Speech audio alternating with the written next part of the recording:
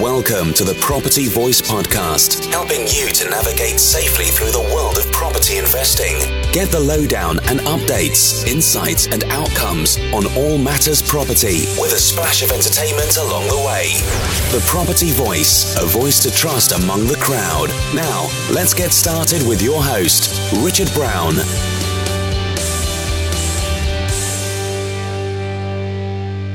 Hello and welcome to another episode of the Property Voice Podcast. My name is Richard Brown, and as always, it's a pleasure to have you join me on the show today. Well, some of you, or many of you, might even be aware that I'm currently writing a book, and it's a book on property financing. And it's not just going to be about mortgages, basically. It's going to go a little bit wider and a bit deeper than that. Just to give you a bit of a heads up, it's going to have three sections. First being institutional finance. So that's kind of buy-to-let mortgages and bridging finance and things like that. But it also goes into alternative finance and creative financing techniques. So I'm going to go a little bit wider, as I say, than many property books. So my head's into that at the moment. And in particular, my head's into a chapter that I wrote over the weekend. And I thought I'd share some, not necessarily all, of the segments of that chapter with you. I'm actually looking at it. I'm over 4,000 words, and that's before I have a case study or two to add into it. And the theme is really about private financing. Basically, private financing is a form of property financing that's provided by an individual, a partnership, or an entity that's owned and controlled by such people. So in other words, it's not institutions. Usually you're talking to the people directly who make the decisions, or you're very close to them. And so just to give you some examples, it could be, lenders or joint venture partners. It could also be small companies and partnerships. It could be pension funds, smaller ones such as SIPs and SAS pension funds, family offices and things like that. So you kind of dealing with human beings. That's the key point here. That's the key with private financing. And if you're dealing with a human being, you're dealing with them on that level. They may have policies and procedures and processes and rules and criteria, etc., that they adhere to. But generally speaking, there's a lot more flexibility. And this is something of a holy grail, really, of property investors and developers, is to access private financing. And there's a number of reasons for that. The most obvious one, well, there's actually several that probably are quite obvious, but the most obvious one is it allows us to scale. It allows us to have access to financing that we don't ourselves have necessarily. They say that everybody runs out of money at some point. And so it allows us to scale and do more with less in terms of funding. But it also can be quicker. It can give us direct access to decision makers. It can bring additional benefits into our property business. So don't just look at someone who's providing money as only providing money. They could provide other contributions, if you like, to our business, such as skills and contacts and resources. They could play a role in some of our projects or our business to some extent as well. And I guess, I think the old adage is, computer says no with institutions. Well, does the human being always say no? Could they be persuaded to maybe look at something that a standard, business or institution wouldn't look at? So lots and lots of reasons, really. So I'm going to whiz you through some of the components of what I've been thinking about to put this chapter together, just to give you a bit of an insight and a flavour, but without revealing everything. It's just a bit of a teaser because probably around about Easter, this book is going to be available for you to look at. So basically, private financing breaks down into two main areas, trying to keep it simple. You've got debt on the one side and equity on the other side.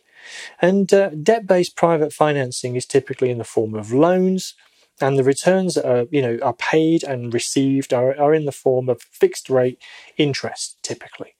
Now, there's always variations on a theme, but just trying to keep it simple. Equity-based financing, on the other hand, is some kind of profit share arrangement, typically.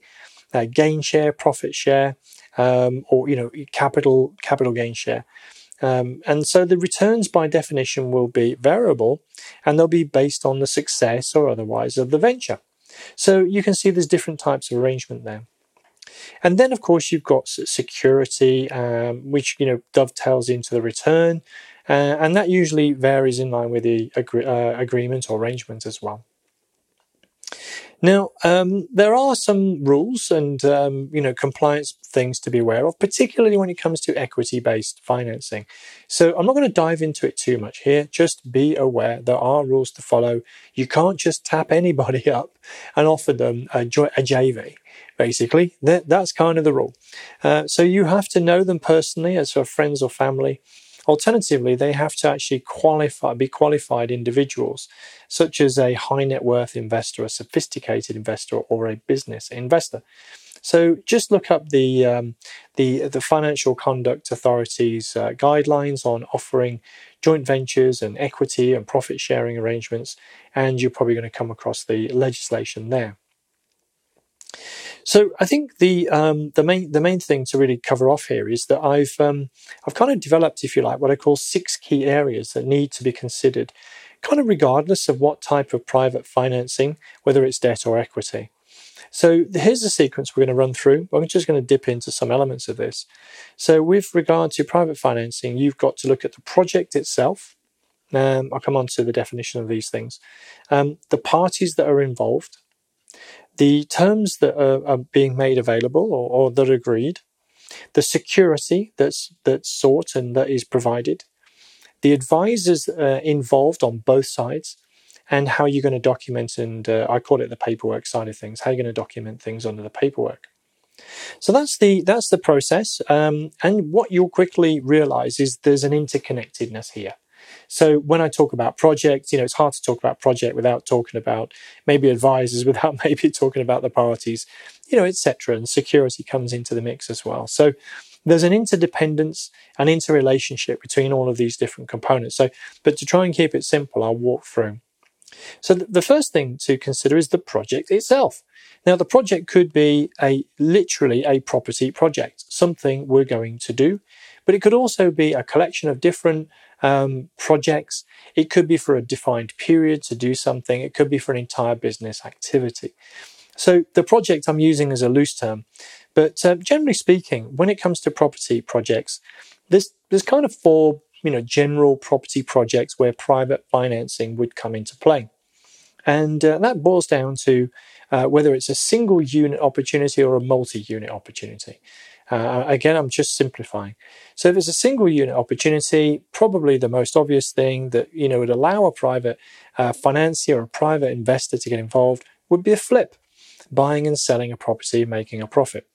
So because it's a defined period of time, it's got a clear exit, as they call it, which is the sale. And so, typically it works well for both parties. It's not a long tie-in. It could be 6, 9, 12 months, for example, to get in and out of a project, take the money in, undertake the project and return the funds after the project's been completed. So a flip is the easiest one to explain. And usually it's a single property, single home that is that's had some sort of value add and being resold. There's variations on the theme, obviously. And then a variation on that is if you're not going to sell the property, that you're going to retain it.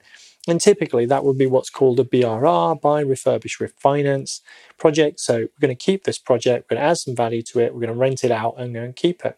And so the investor in this case would be repaid out of the refinancing proceeds. So we need to make sure there's enough money that's going to come out the back end if the property is rented and retained.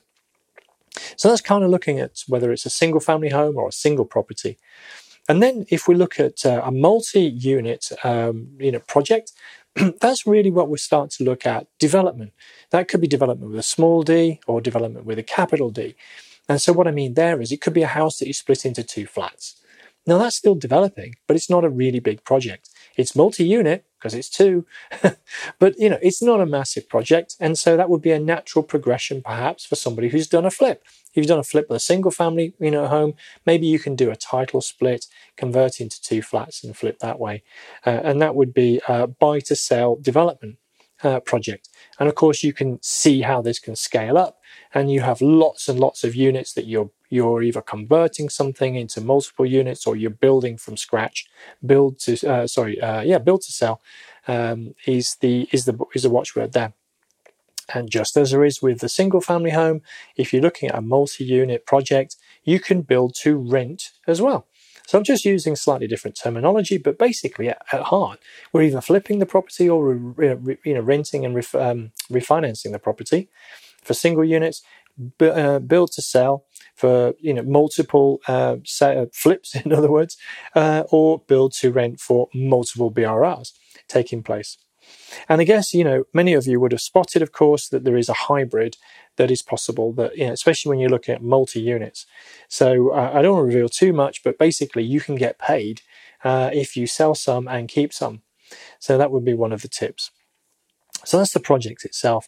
And of course, when we're looking at the project, it's really important that the investor or developer has the requisite skills, contacts, experience, know-how, track record, etc. to undertake the project. That's something that from the private financier's point of view, they're going to be interested in.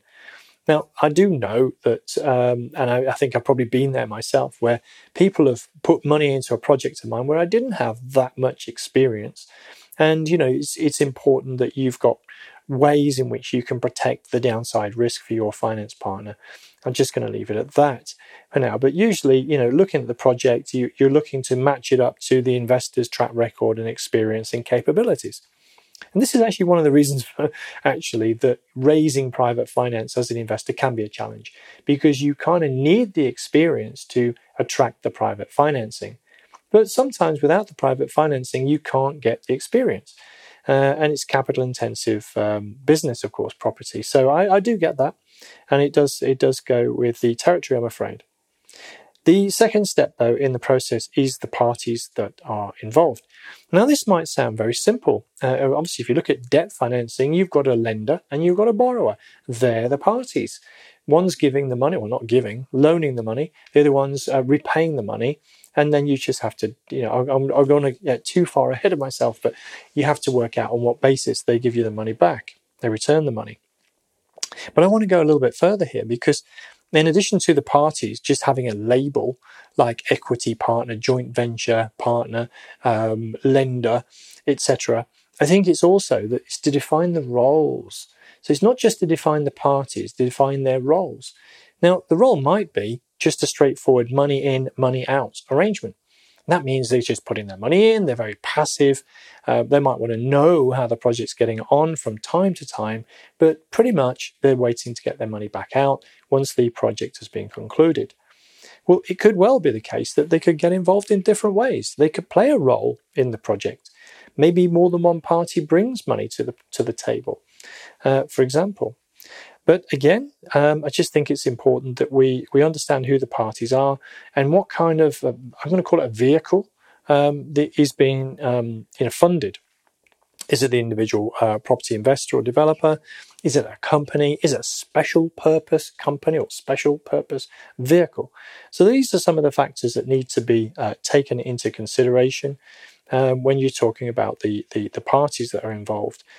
As I mentioned, there could be more than one party, and so you could end up layering different parties. But I would probably avoid overcomplicating having too many debt providers or equity providers.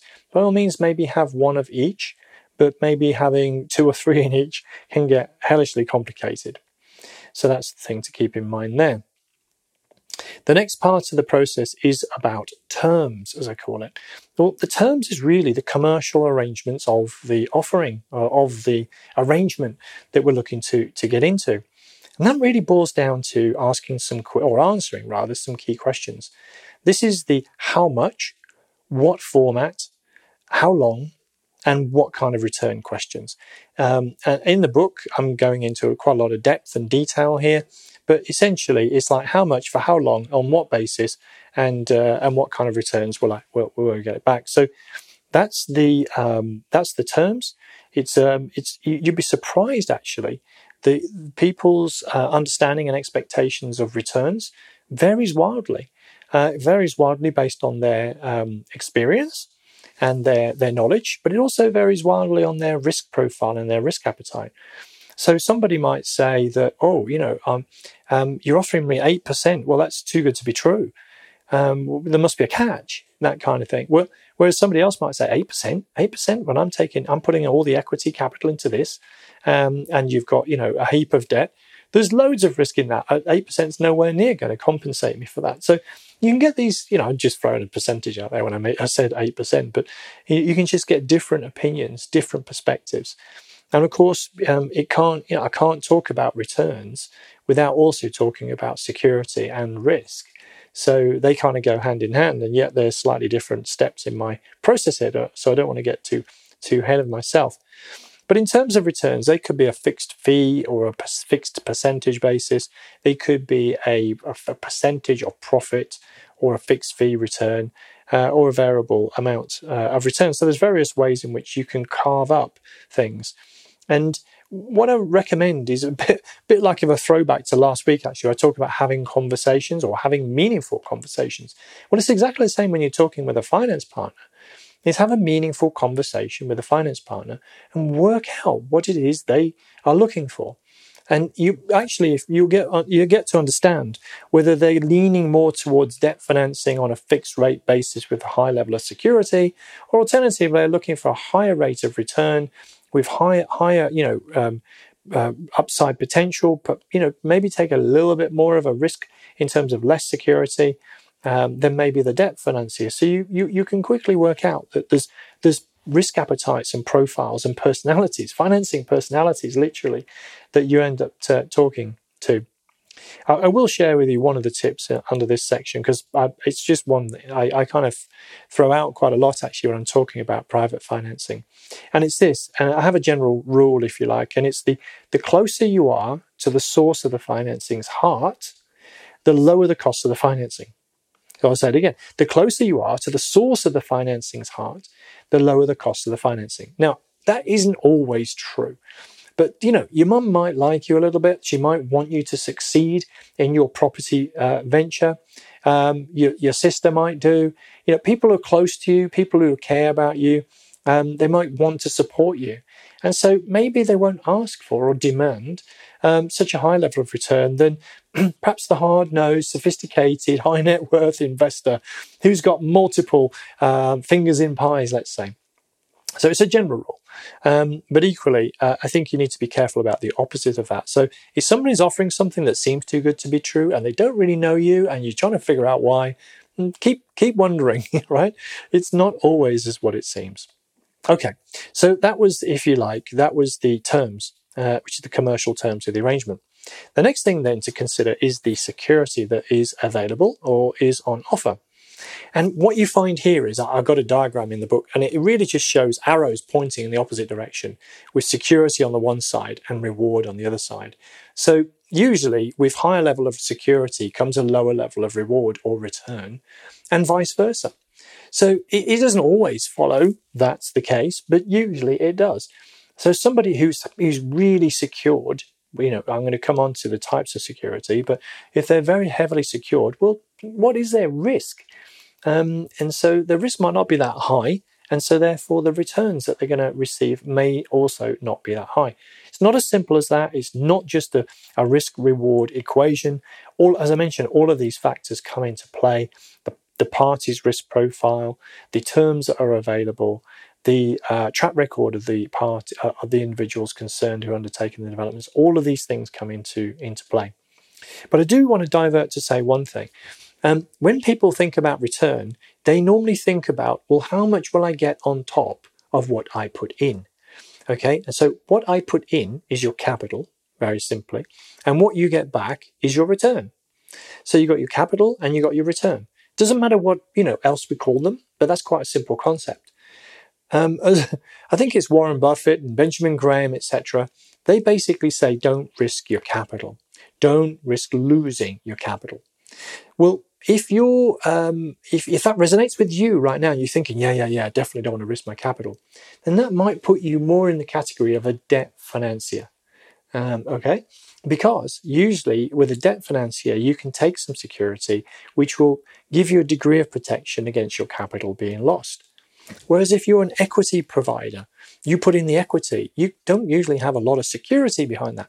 You might have some, And I'll talk about some of the types of security that you can have, but it's not as tangible, it's not as realizable as what it might be if you're putting in debt in. So if you're finding yourself getting a bit twitchy about the potential to lose some or all of your capital, then you might want to steer towards providing debt financing if you're talking to people like me or other people who are investors and developers. And similarly, if you're concerned about your partner, so from my perspective, looking at my finance partner, if I can sense that they're really risk averse and they're nervous about potential loss of capital, I might steer them down the debt route rather than the equity route. They may prefer the upside rewards that come with equity, but actually I'll be doing them a favor by pushing them down the camp of maybe protecting some of that downside loss of capital risk. So that's just something to keep in mind. I think another thing that comes into the equation here is what I call the funding stack. So the funding stack, just to picture for a moment a pyramid in front of you, which breaks down into 3 segments. So you've got the base of the pyramid, the middle part of the pyramid, and the top of the pyramid. So the funding stack really is looking at, well, at the bottom, it's much more stable, and that's where there's high level of security that's available, and usually accompanied by lower levels of return. Now, if we move up the pyramid, we can see things, the shape obviously is narrowing as we get towards the peak. And in the middle, we get medium security and medium returns. And at the top, we get low or even no security and higher returns. So what you find is you've got debt at the bottom and you've got equity at the top. And this middle section is usually what they call mezzanine. It's called mezzanine because it bridges the two. It bridges the bottom with the top. And so mezzanine is usually some form of quasi-debt, quasi-equity. There could be some security then, attached to it. So that's why it's called mezzanine. It's another level that sits between debt and equity in particular.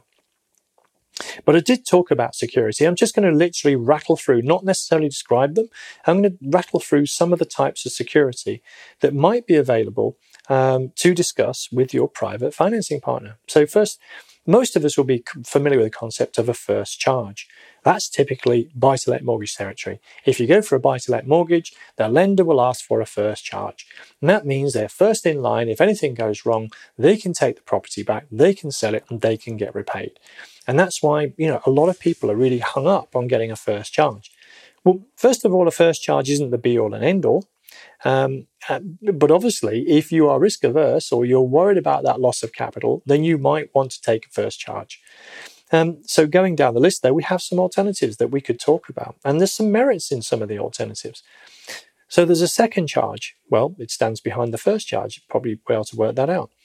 Then we could have a debenture. So the thing with a charge is it's against a specific asset, whereas a debenture is usually against a company's assets in total. I don't want to get too deep into it, but they can have what's called a fixed charge or a floating charge when it comes to a company. And then you've got things like a declaration of trust, which is sometimes called a deed of trust. And that differentiates the beneficial ownership from the legal ownership of an asset, or obviously in this case, a property. You can have shares in a company. You can take guarantees, and you can take guarantees from multiple places. You can take guarantees from people and from companies, for example. And then there's something called cross-collateralization, which is not easy to say at the time I'm recording this.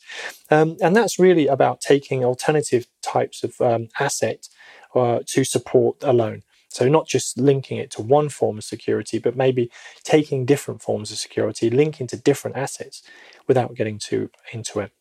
And there could be some other indirect security, for example, restrictions on title, option agreements. They fall into that kind of category. So I'm not going to go into it too much, but just signpost you to that when it comes to looking at security. The next section really is all about advisors. Now, I've got a section on advisors because a lot of people don't take any advice. They don't get people involved. Now, there is a cost, obviously, to bringing people onto your team. And I've highlighted at least 3 main categories, and then some, I'll call it the others as well. So we've got financial advisors, legal advisors, and tax advisors. And then within the other categories, these really are specialists. They could be architects, they could be planning consultants, they could be surveyors, for example. But primarily, you'd be looking at financial advisors, legal advisors, and tax advisors. Now, if you just went out and got one of each of them, just because you want them, to have them on your team, and you start talking about an agreement that you're going to have with a property investor or developer, and you go to your financial advisor, you go to your legal, your solicitors effectively, and you go to your tax advisor, well, you might find there's a bill that's ratcheting up pretty quickly and getting out of hand. So it is a case of doing things in proportion and in scale to the arrangement that you've got ahead of you. So don't get carried away, but it also depends on your own level of sophistication. If you're used to investing and investments and reading contractual terms and that sort of thing, as I kind of am, and I was trained in financial services, then I'm more comfortable advising myself from a financial point of view and to some degree a tax point of view. And I understand some of the basics of the legals, but I still have a solicitor that helps me on my agreements. So have the right advice, and as the old adage says, free advice is worth every penny. So yes, do expect to pay something for having the right people around you, but they can protect you, and they can protect the downside risk, so it's always worth having. And then the final step in this particular process that I wanted to outline is what I call the paperwork. And that's really how you're going to document things. And this is where a lot of things come unstuck. I mean, I don't know about you, but I can have a conversation with my wife, for example, and later on we could try and recall the conversation, and we both have a slightly different version of events. And we just sat down, we had dinner, we watched a TV program, we discussed something. And then we try and come back later and just recall what it is we discussed or what it is we agreed. And we might have a slightly different perspective or recollection of events. And the only way we could resolve that, not that we do this at home, would be to write it down. We'll write it down and show it to the other person and go, is that what you understood? Oh, well, actually, no, it's not. I said this. Oh, okay. Let's change it and make it right. So that's the point, really, of having things written down. It's to avoid confusion at the very basic level, but it's also to avoid dispute, and it's also to give adequate protection to all the parties. So always, always, always commit what you've agreed to writing, even if it is your mum who's giving you the money, even if it is your sister. So, nobody wants to go to a court of law, but it's there to protect us. So in my agreements, I also go, quite wide. I talk about the consequences of things going wrong. I thought I cover things like, well, what if we don't agree? If this is a joint venture agreement, what if we don't agree? What we're going to do in that situation? How long is the project going to last for? And what if it overruns? What will we do in that situation? So there's a bunch of things that I do cover off in my agreements. And, generally speaking, just everything is committed into writing. So I think we talked at the top of the conversation about, well, why use or indeed provide private financing? Well, I mentioned, didn't I, really, that everyone will run out of capital at some point. That's on the investor-developer side. And on the provider of the financing side, well, you can get a return on your money, which is maybe a bit better than leaving it in the bank. Maybe it's an alternative to an alternative form of investing. Maybe you can get involved in a project in some degree and learn as you get along and observe how things go. They often say that selling shovels is, makes more money than digging for gold. Well, providing finance is the shovels. So some people make more money out of providing finance than they do from actually undertaking the projects. So I think, partnerships and financing is commonplace in most businesses. All businesses usually have some form of capital put in there. It doesn't always come from the founders. So, taking an investment is a very common activity. And so it is in property as well. We just need to make sure that we do it in the correct way. And that's why I've talked about this 6-step process, so that things are properly covered off and everybody's adequately protected and they go in with their eyes open. So basically, there's lots of ways. The Holy Grail allows you to grow and to scale, allows other people to get involved in property, maybe at more of an arm's length without getting without rolling their sleeves up, if you like. And they could even get involved depending on the arrangement. And I guess, where would you go to find private finance? Well, I'm not going to give it all away. It's all in the book. But I will say this. Many people go to property meetings looking to raise money for their property projects. And I'm going to say to you, that's the wrong place to look. I would suggest that in most property meetings, whether it's online or in face-to-face, that probably maybe 2 out of 100 people in the room were actively looking to put money into property investors in their projects. So in other words, you've got 98 people looking at the 2. So what are the odds? What are the odds of being successful in raising private finance in that situation? And I know that people do it, and you hear about that, and people even sell courses about that. Go to property meets and present yourself, and you can raise a load of money. But I'm just playing the odds. So in other words, the best place to go is not property meetup. It's actually where people with money hang out, basically. Now, it could also be property meetups. I understand that. But because there's a lot of us looking for, it's the holy grail, don't forget, of being in properties to raise private financing, then there's a lot of eyeballs really trying to find the 2 and wondering if we're gonna be the one that they choose to put their money in, if we can convince them. So in other words, go elsewhere. I list a number of places in the book. You have to just wait for that, won't you? But I've mentioned it on 1 or 2 other occasions as well, and I'm giving you a few tips there as well. So there we go. I'm not going to go into too much more of it. There's a lot in there, but I just wanted to give you a bit of a flavour. And I think the main thing I really wanted to cover off today was this principle of the funding stack, which is quite simple, hopefully, to understand, but those 6 steps in the process. And that's really what I wanted to get over, because I think if you're a recipient of private finance, or if you're a provider of private finance, if you go through those 6 key areas, then you're not going to go too far off the path. So you can have a sensible conversation. You can work out what it is you want. You can work out what it is you are able to offer. And then you can present that to the other side. There's a lot of things that you can debate and discuss, obviously, but you can find an agreement that works for everybody, hopefully. Get it documented, get on with your project, and make sure you look after that private financier's funds. Treat them well. Treat them better than your own. That's what I do, actually. I have a mantra. I treat my finance partner's funds better than I treat my own. And that usually means they come back, of course. They get their money back, and they come back and they reinvest. So that's it. That's what I wanted to share with you this week. I've got a couple of things in mind for future weeks, but I think I wanted to draw a line there. So, as usual, the show notes are going to be over at the website, thepropertyvoice.net. If you'd like to talk to me about anything from today's episode, you can email me, podcast@thepropertyvoice.net, and I'd be delighted to hear from you. But I guess all that remains to be said this week is thanks very much for listening once again to this week's Property Voice podcast. And until next time, it's ciao ciao. Thank you for listening today. Now head over to thepropertyvoice.net for more inspirational content and get updates through our mailing list. Join us next time on the Property Voice podcast. And if you enjoyed the show, please don't forget to rate us on iTunes.